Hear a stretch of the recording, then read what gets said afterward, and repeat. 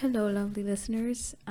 Good to see that some of you are still tuning into this podcast, even though I hadn't posted anything in quite a long time. I really appreciate everybody who sits down to listen to my voice for 30 plus minutes. I really don't take it for granted, so thank you so much. And thank you so much also for joining me this month again. This topic that I will talk about today is quite personal, very close to home, literally, because as you may know, my family is from Turkey. We were not directly affected by the earthquakes, but of course everything is interlinked, and the country overall has been in a state of shock, I would say, for the past almost 2 weeks now. So yeah, still very personal, and I will try my best not to cry in this episode. We will see what happens, but yeah, it's been quite emotional. So let's just get right into it. I've kind of prepared this episode more than I did with my other episodes, I would say, and so I have divided everything into 5 sections in total. First, I will tell you guys, just in case you don't know what happened, what exactly happened, what is the aftermath exactly of the earthquakes, and yeah, then dive more into the situation specifically to Turkey, because there is a lot of layers to what happened and the consequences of what happened. I will also talk shortly about Syria. The problem, however, is that I don't have as much information on Syria as I would like to. So if you are Syrian, or if you know someone who is Syrian and they would like to talk about this more in depth, please feel free to reach out to me. I would love to, however small my platform is, to give you this platform to talk about it more. I have more information about Turkey simply because I also have context to the situation, which is always different, right? I mean, when you're an outsider, it's not, there's always things that you don't know, or nuances you don't know. So yes, if you know anyone who would like to speak on this topic, I'm more than happy to invite them on here and give them the platform and give them whatever means they need to bring out the information there. The reporting also has been quite low on what happened in Syria, so unfortunately there is not as much information out there. So yeah, again, if you know anyone, please reach out to me. I'll add my email address for this podcast in the show notes, so you can reach out to me if you know anybody, or if you are someone who would like to speak on this topic. The fourth part will be my personal reflection on all of these things. So what happened, the reactions, the unfolding of that is still ongoing, all of that. And the last part is about how you can help. I will also link all the places that you can donate to, etc., in the show notes as well. So please feel free to check them out, and please do donate to them. Spread the word. But yeah, we will get there in a second. So let me start at the beginning. So on February 6th, 2 very strong earthquakes hit 2 different cities in Turkey. The first one, with a 7.8 magnitude, occurred close to Gaziantep at 4 a.m. And it struck, that part of Turkey as well as Western Syria. And the second one, with a 7.7 magnitude, occurred 9 hours later close to Kahramanmaraş. The geographical impact of the disaster is about 85,000 square kilometers. Just to put that in perspective, that's about 3 times the size of Belgium, or the entirety of Austria.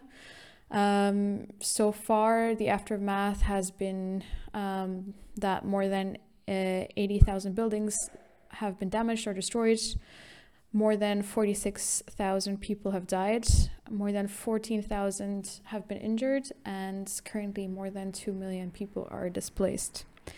There have also been about 4,700 aftershocks, or one every 4 minutes, since the earthquakes struck last week. And the World Health Organization has called this the worst natural disaster in the last 100 years. I'm highlighting this part. I wanted to talk about this. I mean, I feel like everybody has heard about the earthquakes more or less, but I see a lot of people talking about one earthquake. Basically, like, there doesn't seem to be the full picture, which I will talk about later as well in my personal notes. But yeah, this is what has been happening. The rescue efforts have been ongoing. However, most international help has left the areas. But yeah, we will get into that later as well. But this is basically the overview of what has happened and what's going on. Well, I'm gonna now talk about the situation in Turkey specifically. So there is a lot of anger and rage currently in the population. I mean, in the beginning, there was a lot of fear, a lot of pain, which is also still there, a lot of shock. And I think now we've transitioned into this, like, people are still in shock, people are still suffering, people are still hurt, but it's turning into anger, and the anger is very rightly placed where it is. The disaster response has been abysmal. It has been really bad. I mean, local as well as international help arrived late, missing the critical time window to save lives. I am also criticizing international help, but actually what I want to focus here in this section is the local efforts, because it has been, the situation wasn't handled well by the government, and that's the thing that people are mad about. If you have any knowledge of earthquakes at all, you know that the first 24 hours are very critical. That's like the critical time window to save lives. The chances of people surviving the first 24 hours is 75% higher. After that, it keeps declining. So a lot of people who could have been saved died under the rubble because of the timing issues. So the fact that help arrived quite late, there is people reporting that they arrived 40 hours after they had wanted to, because the government couldn't organize themselves well, which is really, really frustrating. And then people also died because right now it's winter and it's really freezing. So a lot of people also died, unfortunately, because of the weather conditions. On top of that, people who had been rescued or people who had survived didn't have anywhere to go after the disaster. There was no housing available for them, and a lot of people had to spend the night sleeping outside, which again, it's cold. There were not blankets, no heaters, no electricity. Of course, like, there was nothing there to help people be well after what have happened. And this is particularly infuriating in the case of Turkey, because Turkey is known to be an earthquake zone. This is not something that we're not familiar with, in the sense of, I mean, the strength, like the magnitude of these earthquakes were quite bad, but it's, again, nothing new to Turkey, and experts have been warning about this type of earthquakes for years now. It doesn't come as a surprise. People know that it's something that's coming, and that's also why the Turkish government has been collecting earthquake taxes, what they call it, since 2000, after the last disastrous earthquake in 1999. So to give you a bit of context, on the 17th of August 1999, a 7.6 magnitude earthquake hit in Izmit, killing about 18,000 people at the time. After this incident, the government decided to implement this earthquake tax. It was supposed to be a temporary measure, but then it became permanent. And so since 2000 until now, the government has approximately raised about $38.2 billion in earthquake taxes. But we don't really know what happened to these taxes. So, originally the taxes were supposed to be used to make buildings safer, to prepare them better for earthquakes, but we don't really know where these funds went. Also, it's quite hard to measure how many $1 billion they have raised because of the because of the exchange rate. Oh my god, my brain completely blanked out, but it's about that amount, more or less. And so we don't. Okay, so again, these taxes, these funds were supposed to be used to make buildings safer, to prepare them for earthquakes, to renovate, to make sure new buildings are safe, to be able to have a disaster response when this happens as well. And yeah, like I said, we don't really know where these funds went. All we know is that they were not used for their purpose, which means that they have been misplaced and misused. Of course, Turkey has a lot of corruption. Well, I'm saying, of course, it's because of the current government, but Turkey is currently in a state where there's a lot of corruption, unfortunately, and a lot of people are quite sure that a lot of this money has went to personal benefits. Some people have also, they misdirected these funds into the general government household funds, which means it was used for other things like agriculture. So yeah, basically the government, did not do what it was supposed to do. In the response to the earthquakes, Erdogan did admit shortcomings, but he also claimed that it's not possible to be ready for a disaster like this, and called those criticizing the government dishonorable. It goes as far as the state prosecutors having opened investigations against journalists and social media users who disagreed with the handling of the crisis, which is very ridiculous to me if we consider, again, the collected amount of money from the taxes that was supposed to use exactly for this type of stuff. And what experts are saying, like in this day and age, we were able to make almost any house resistant to earthquakes. It's not something that is witchcraft anymore. Like, we have the technical solutions, we have the expertise, we have the experience and the materials to prevent exactly this kind of disaster. The fact that the president is saying it's not possible is bad excuse. I mean, it's not even an excuse, it's just straight up lying. Because it's not true. I'm not going to go into the technicalities of it. There's a lot of research out there. A lot of experts are saying the same thing, but there's other countries that are earthquake zones who have managed to build their buildings in an earthquake resistant way. And again, we have the means, both material, human, the human factor. Like, we have experts, we have architectures, we have engineers, like we have the means to do all of this, but the government just didn't do their job in preventing this kind of outcome.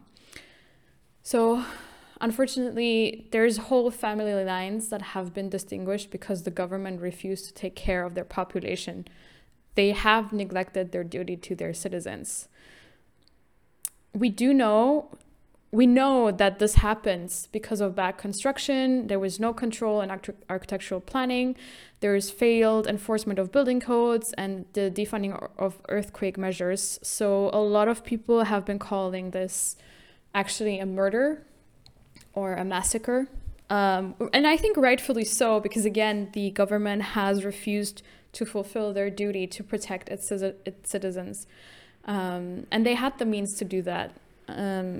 So yeah, again, very laughable of him to claim that this is something that couldn't have been prevented.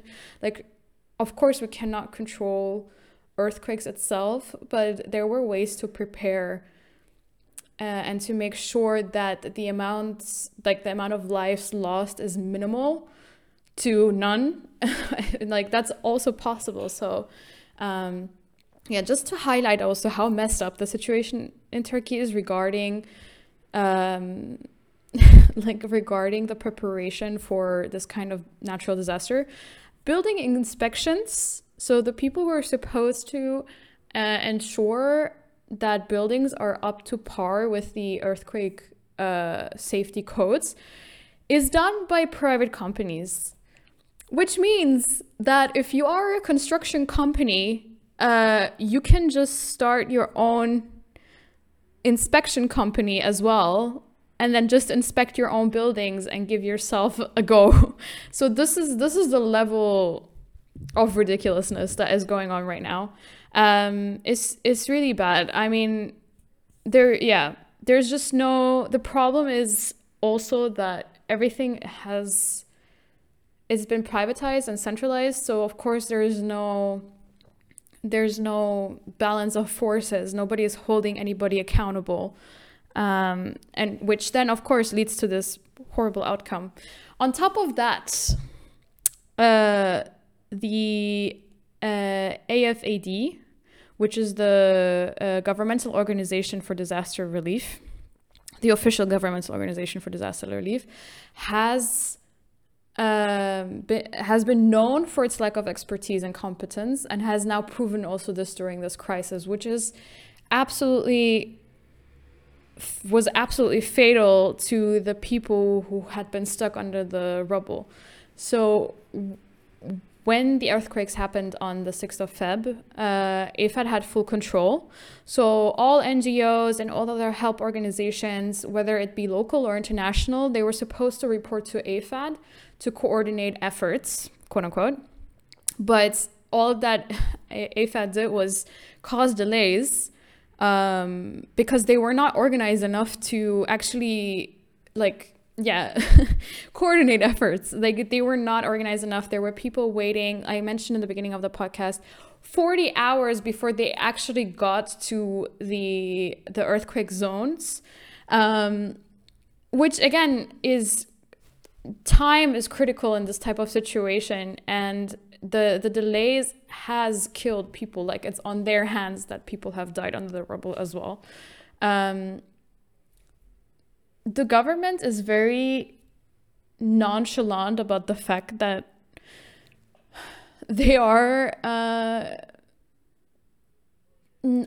don't have their citizens' best interest in mind, because if you have seen any other donation calls, there's one of them called Ahbab. It's an NGO as well in Turkey, and they collected a lot of money from donors from all over the world for its relief work in the earthquake zone. And after they had done that, the Interior Minister, Soylu, threatened to do, I'm quoting here, what is necessary to those exploiting donations and trying to compete with the state. Can you sorry, I need a moment. Okay, imagine your own people are dying. I mean, we know that the government doesn't care about its people. We have known that for a while, but so blatantly and openly and publicly proclaiming it is just another level of arrogance. I mean, you are threatening somebody who's helping, not somebody, an organization that is literally helping the victims of this earthquake to survive. And what do you mean compete with the state? All they're doing is trying to help. That is not the fact that, the power hungriness and the whole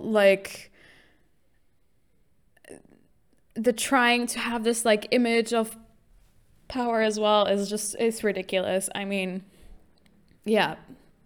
honestly, I mean, I wasn't supposed to curse on this, but fuck the state. Honestly, the situation, objectively has been so bad. I mean, the government just didn't do their job, and they're continuing to not do their job. And they are also, on top of that, the fact, I mean, if you're incompetent, that's something to be furious about. But on top of that, you are actively hindering people from helping. People who are competent and could help, you're still blocking them because of your own fucking ego. That is ridiculous, and it's so blatantly ignorant and arrogant. I can't, and it makes me so furious because people, I mean, if you have Turkish friends or if you know anything about Turkish politics, you know that Turkey has been split quite deeply. Like, we have a very big split in the population between two parties. And the current ruling party, the AKP, has a lot of supporters, but that's the thing that is so infuriating, because I have been talking to people about the disasters, of course, because it affects us all. Like, everybody knows somebody who is from there. Everybody knows somebody who lost someone, unfortunately, in this disasters. But still, people refuse to see that the government is not competent and doesn't care about its citizens. Like, I have talked to people just last week about like the upcoming elections, which again, that was my fault. I should not have opened that conversation. But there's people who defend the AKP with all of their heart, and I'm like, people who have family in that region were still like, no, I'm still gonna vote for them again because, I feel like the other parties are even less competent. And I get that it's hard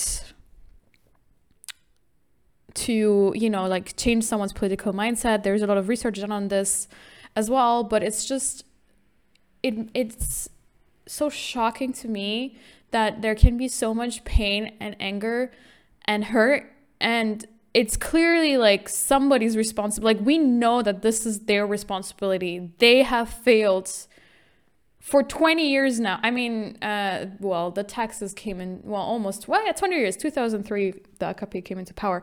So for 20 years, they have failed their citizens. For 20 years, people have died. Like, tens of thousands of people have died because they didn't do their jobs right. And still, you're going to defend them.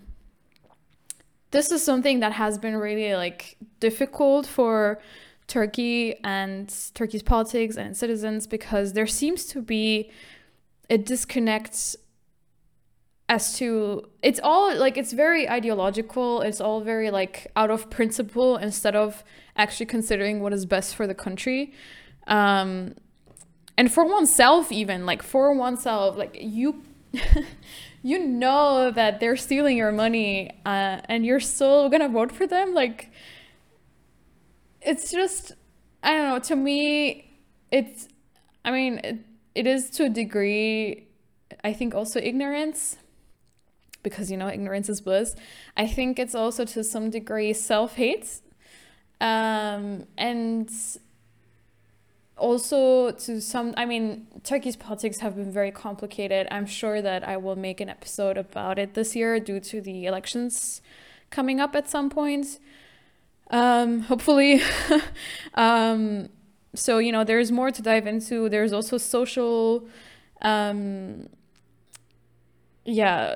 implications, social, political, economical implications that are very nuanced and very complicated. Like, if you're not Turkish, I think it's very hard to know about these things, but yeah, it's I know it's complicated, but it's just very heartbreaking when the government fails its people over and over and over again, and the people are still voting for this horrible party that has proven nothing but useless, especially the last few years. It's wow. Anyway, so to go back to my actual show notes, just again to put it into perspective, the governmental organization for disaster relief, they only reached the capital of Hatay 24 hours after the actual earthquakes happened, which again, after we have established this in the beginning, the first 24 hours are the most critical. It's horrible. I think we also have to, I'm not going to dive too deep into it because, again, this could be a whole podcast, like, episode by itself, but we have to also consider that there is definitely an ethnic/racial aspect to this disaster in Turkey, because the region where the earthquakes happened is mostly populated by ethnic minorities such as Kurds and Alevis. I don't know if like, it's hard for me to say if the government's response was delayed also because of that, because they don't like ethnic minorities. Well, I said ethnic/racial. I don't know if racial is the right word. Definitely ethnic minorities.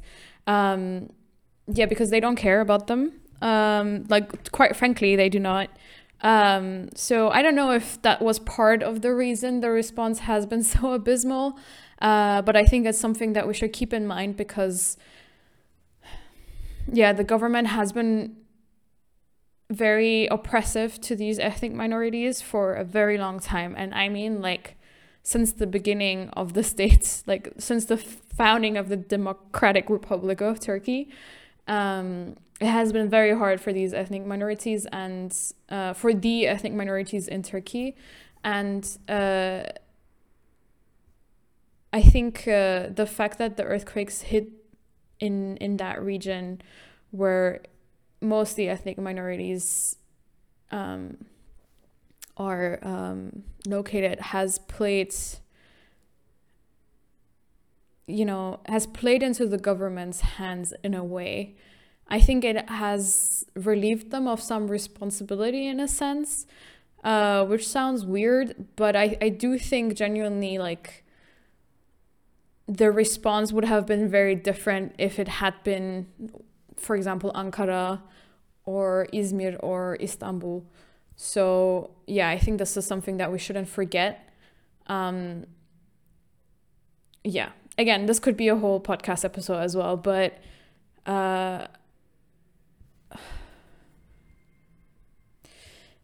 they are also citizens of the state, and it is your responsibility as the government to take care of them as well.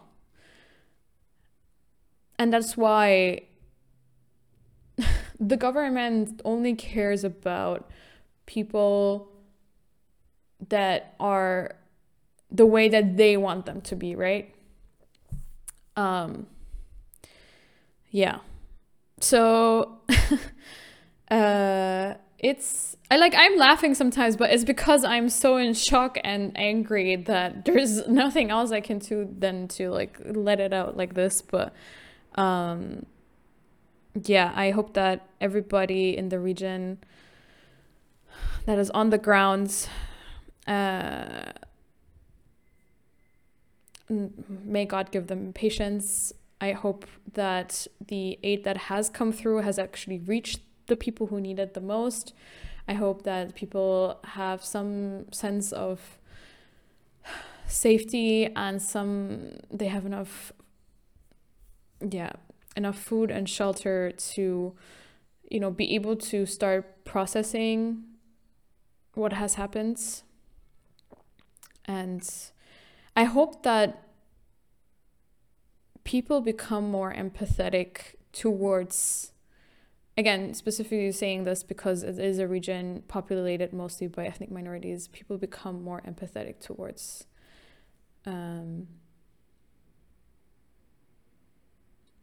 each other. Yeah. Like, again, I don't want to spread, like, conspiracy theories or anything. There's no proof that, the government's response has been so bad because it's in that region. But again, I think it's something that we should keep in mind also going forward because the region will be suffering for months, if not years, from the aftershocks of this disaster. There will be very real economic and social consequences to a region that has already had suffered a lot economically and socially due to the political situation. So it's really something that we have to keep in mind going forward, to be able to help and support as best as we can. Okay, so going over to the situation in Syria, like I said before, unfortunately, there's not that much reporting on what is going on in Syria, what the situation is, etc. And I don't really have the contextual knowledge to say as much, but I'm I gathered some information. So although the epicenter of the earthquakes was in Turkey, the north and western Syria were also affected by the earthquakes. That area, if you know anything about Syrian politics, is a rebel area with a high amount of refugees that has little resources and also not the same capacities, like infrastructural capacities as in Turkey, although the infrastructural capacities in Turkey have also been horrible, but it's even worse there. And it's also important to note that following the earthquake, a dam collapsed in northwestern Syria, causing the overflow of the Orontes River, and the flood led to the displacement of people from the village of Al-Tul in the Idlib governorate. Approximately 7,000 people were evacuated and 1,000 houses flooded across the nearby villages.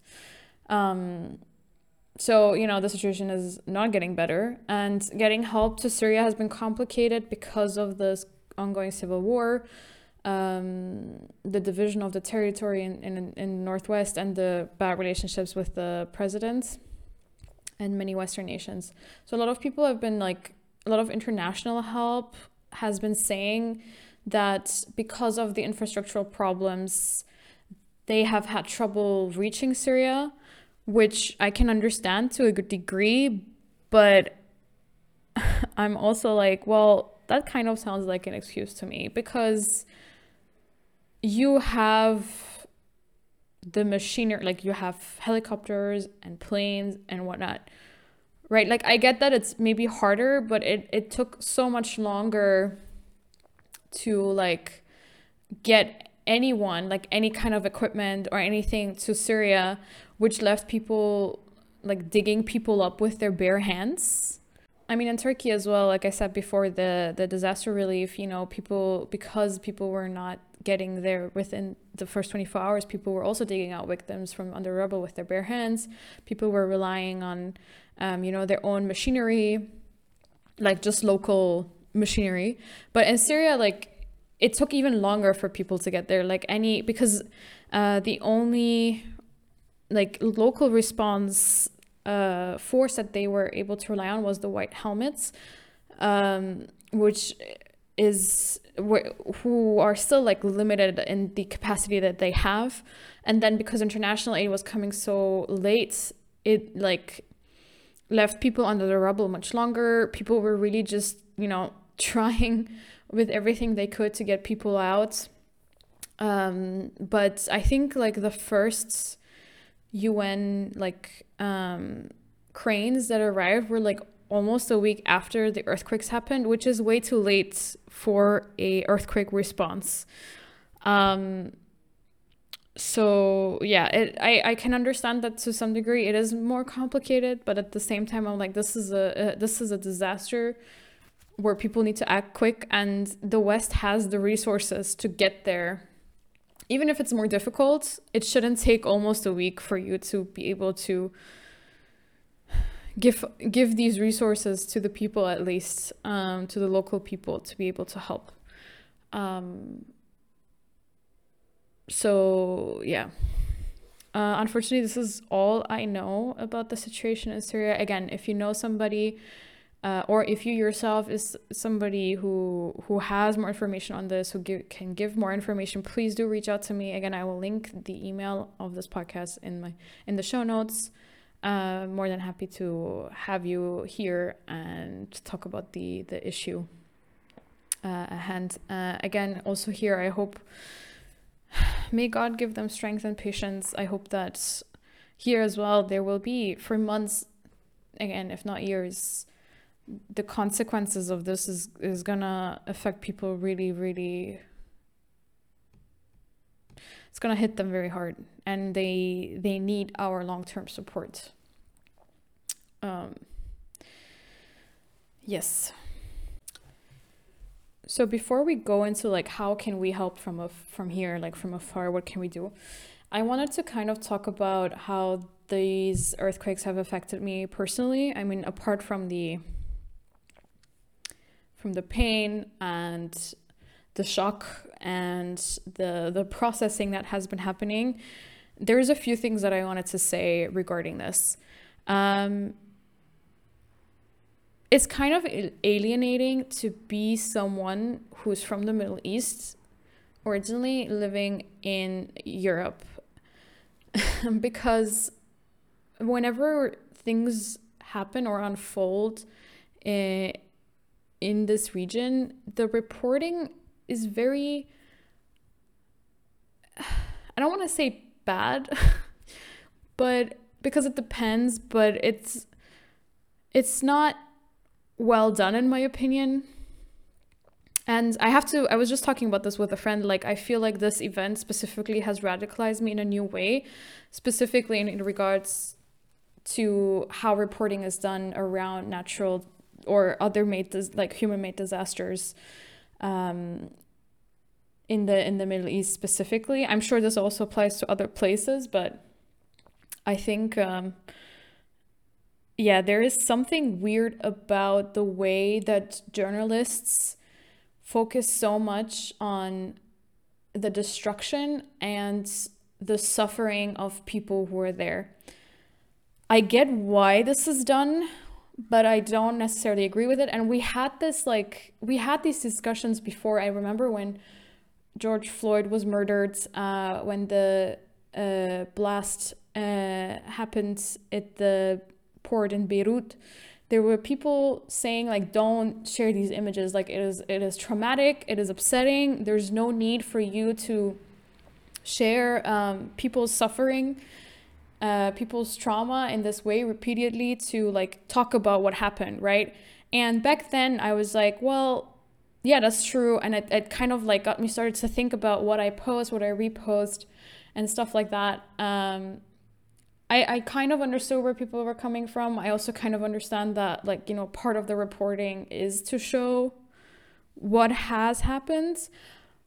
However, I have to say again, like, that this event itself really like made me think about it in a different way. And I have actually not shared any images, I think up until today, of the destruction that has happened, and specifically not showing people crying over dead bodies, people crying over the rubbles, trying to find their loved ones, their family, their friends, because I don't think it's right for us to, you know, quote unquote document these moments and then put them out there as journalism.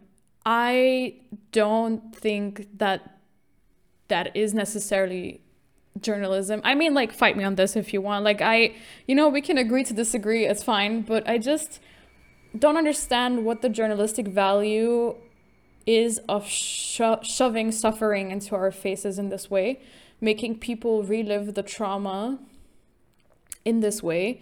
Like, we're exploiting, it feels very exploitative, like exploiting the cries and the wails of those having lost everything.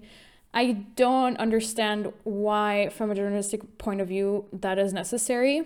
I think, so what happened, like, the reason I started thinking about this is because, of course, I wanted to stay up to date with what's happening, right? So I was like, let me listen to the news. So I opened up the Daily News, which is a podcast published by the New York Times, and I started listening to their episode titled "The Deadly Earthquake in Turkey and Syria," which, again, wrong title because it was 2 earthquakes, but anyway. But the entire I couldn't listen to the entire episode. I had to stop midway through because the way that the episode was structured was that this journalist was just talking to people who had lost loved ones in the earthquakes and just being like, you know, like, oh, poor you. Oh, I'm so sorry. And like the most fake pity voice possible. I mean, I'm not saying that this reporter didn't genuinely feel sorry for these people. It was just very weird. The way that she talked to them was very dehumanizing in my opinion. It was It wasn't nice. It wasn't nice that she made them recount who they have lost, how they have lost them. People recording them through their breakdowns, making them answer very difficult questions after when they're still like in a traumatic shock. I don't understand why that is necessary. It feels very much like why do we need to see suffering to care? Do you know what I mean? I feel like there is this unless we show how miserable the people are feeling and how traumatized they are and how much they're suffering, how horrible they have it, the people will not care. And even when people do show that, there are still people who do not care, right? So there will always be some sort of indifference from the people who live far away from whatever has happened. I think especially, again, this can also be a whole podcast episode. The Middle East is a very geographically special case, I would say, from the point of view from the West, because things that have happened in the Middle East have always been kind of reported in a very, and again, alienating and dehumanizing way. Things are not taken as seriously. It's not very, people are not seen as humans. They're not treated as humans. And so that's also a layer of it, I think, for me personally, which has again brought me to this conclusion. But the fact that you need to see, that you need to show, you don't need to show people who are,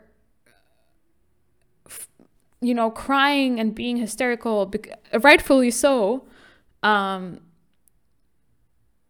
who have just lost everything just to have journalistic content. You don't need to do that. If you have the need to do that, then that means in my eyes from now on, that means you're a bad reporter. Because if you have to rely on that kind of quote unquote emotional hook, then I don't think you're doing your job right. Because I understand that we need to give these people also a voice. I think I'm not saying you should cut off the victims completely from being able to speak to the press. But there's a very clear difference between giving victims of or survivors from a disaster the opportunity to speak for themselves and to talk about what they want to talk about versus pushing a narrative onto them, exploiting the trauma for, clickbait. There is a huge difference into how to approach this topic, and it's just upsetting in my opinion, because like I said, it doesn't feel like the people are treated in a humane way. And I've also, I think this has been a trend for me the past year specifically, because I'm really into photography, so I go to the World Press photo exhibition every year.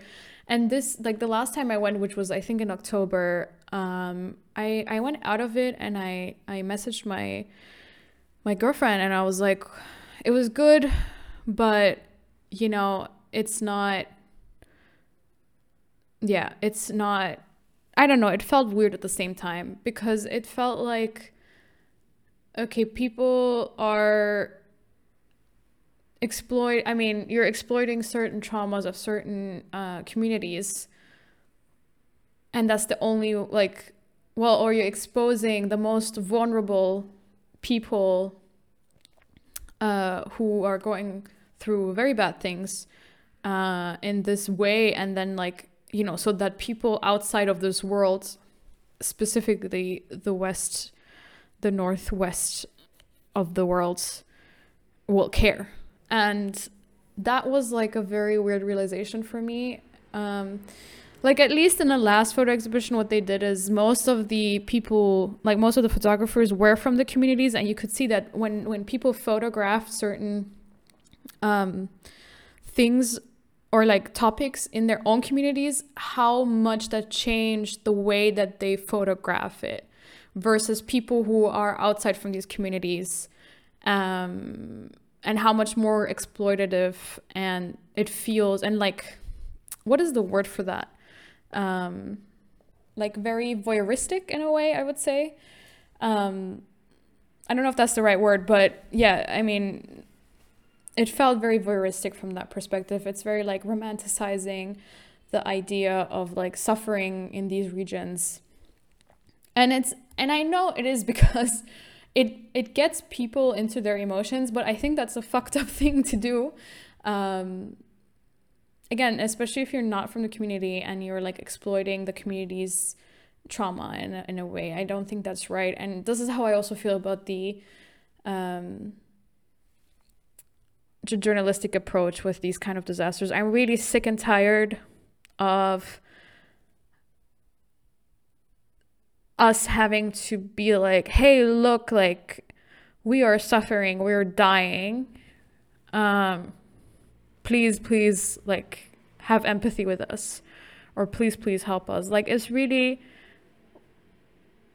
isn't it enough that people tell you that it's bad, and that people tell you like, this is what happened, we lost this and this many lives, this and this many people are displaced, like, we need help? Why is that not enough? Why do you have to make a mother talk about the fact that her child died in her arms, and like record her crying over the phone? Like, that is not, do you really need to do that?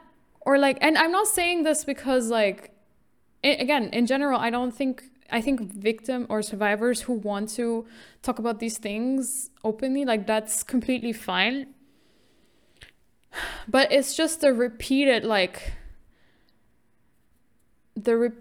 hammering in of the suffering that is really frustrating to me, because it's like, it feels very, forced and exploitative and not contributing actually to any efforts, to the situation, to the people. So yeah, that is the one thing that has been really frustrating for me. And I'm trying, again, not to share any of those videos. And to be honest, our own news, like in Turkey at least, we're guilty of that too, because they love to shove a camera into a crying mother's face. I don't understand why. It's like people fucking help them. Like, what are you doing? Like, how is that helpful? I don't understand. How does that do anything? Like, everybody in Turkey, in the Turkish news outlet, you do not have to show. We're already all, crying at home, trying to comprehend what actually happened, and trying to process what has happened, what is about to happen, all the things to come. And then just the repeated, I don't know. It's I don't like it. I have beef with journalists sometimes because of that. But yeah, anyway, the other thing that, like in regards to specifically the position of the Middle East within the Northwestern world that has been frustrating to this response is that, I mean, of course, some people don't care and they never will. And, whatever, like, I'm not here to change their mind. But what has been very discouraging is the blatant, clear racism that has been, showing, bubbling up even more in light of these events. Like, I don't know if you heard, but Germany there were two men who burned donations that were collected for the earthquake survivors. Things like that, it's very discouraging. I know not everybody is like this. But yeah, also the whole, like, now there was this person who tweeted something along the lines of, even when we're dying under rubble and we're thousands of kilometers away, they hate us. And that was in a response to a headline that was written in one of the news outlets in Germany, which immediately started talking about can Germany take in more refugees? Something along those lines. Let me actually double check the headline. Okay, so it's a German headline, of course, but it says, can we really afford to take in more refugees? And again, this is obviously, this is not an isolated case, which makes it even more sad, but it also, even if it was an isolated case, it reflects the sentiment of the people towards people who need their help, people who just went through one of their most traumatic experiences that they will have in their lives. People are dying, man. I just don't, the fact that people have been so distant. Again, this is a very personal topic to me. So for me, maybe it is harder to understand that people don't feel affected by it at all.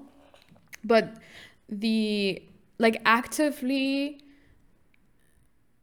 I can kind of to a degree understand if it's something that feels distant to you and you have a hard time caring because, a lot of things are happening in the world at the same time. I get it can be overwhelming. There is constant suffering, it feels like. So that I understand. But the active hate, the active xenophobia and the active hate towards people, that's the thing I don't understand. Because that is, that's almost criminal to me because where is your humanity? Where is your, there's not 1 ounce of empathy in that. And that's the fact that sentiment exists in the first place is so disheartening. And yeah, very hard to process. I left Germany a while ago. It's been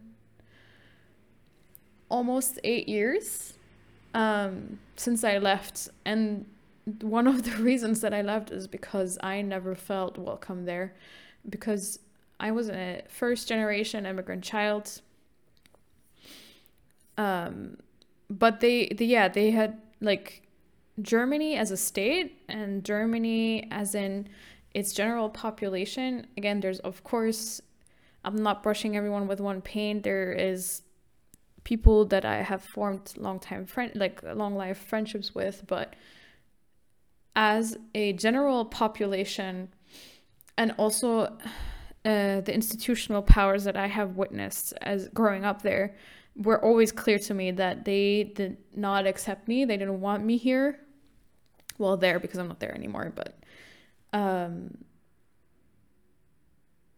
and I just don't understand, in the face of such a tragedy, how you can still be this hateful and spiteful. It's just baffling to me. And this is what we call Eurocentrism, guys. Anyway, that's a whole other topic as well. But yeah, it's been difficult. It's been difficult navigating the space. I'm very lucky that I'm surrounded by people who are mostly aware of these things, who have been active in sharing these news in a constructive manner. And who are informed, who are engaged, who are sending their support, and who are showing up. So I haven't felt it. I haven't felt the hurt and disappointment from these 2 things that I just mentioned as much, but they're still there and they're still very much frustrating. So anyway, this is just my 2 extra cents. But anyway, to wrap this up, as I said, the last part is me telling you how you can, or not telling you, but suggesting ways that you can help if you want to. There are a lot of organizations in Turkey that you can donate to. Syria is a bit more complicated, unfortunately, but the White Helmets have been keeping up their efforts, so please do donate to them. I will link every organization that I know and that is trustworthy according to my sources in the show notes. Please check them out. If you hear otherwise, please do let me know so I can take it out. Or if you want me to add more resources, also let me know. Again, I will leave the podcast email address in the show notes. So please reach out if you know anything. It's always good to share resources. So please do. Also continue sharing the news and resources. So when there's updates, and objective news, then please do share them whenever you can. And we also, please keep donating, please keep showing up. Consider organizing with some friends or with some student organizations to raise funds if you cannot donate yourself, because as I said before, there will be months of continued consequences of this disaster, and the people really, really, really, really need your help. Please do not donate to international organizations. They have left the grounds. Most of these organizations do not cooperate with local organizations, which means the money that you're giving the international organizations are not reaching the people that need it. If you can, please donate to local organizations so that they can actually use the money for what it's needed and for the people that need them. And with that, I will wrap up this episode. Again, thank you so much. If you have made it this far, thank you so much for listening to this and for caring enough to listen through this whole episode. Check out the episode notes for details, and do reach out to me if you have any comments, anything I can do to also share, anything I can share, anything I can give to the audience. Please let me know. And yes, again,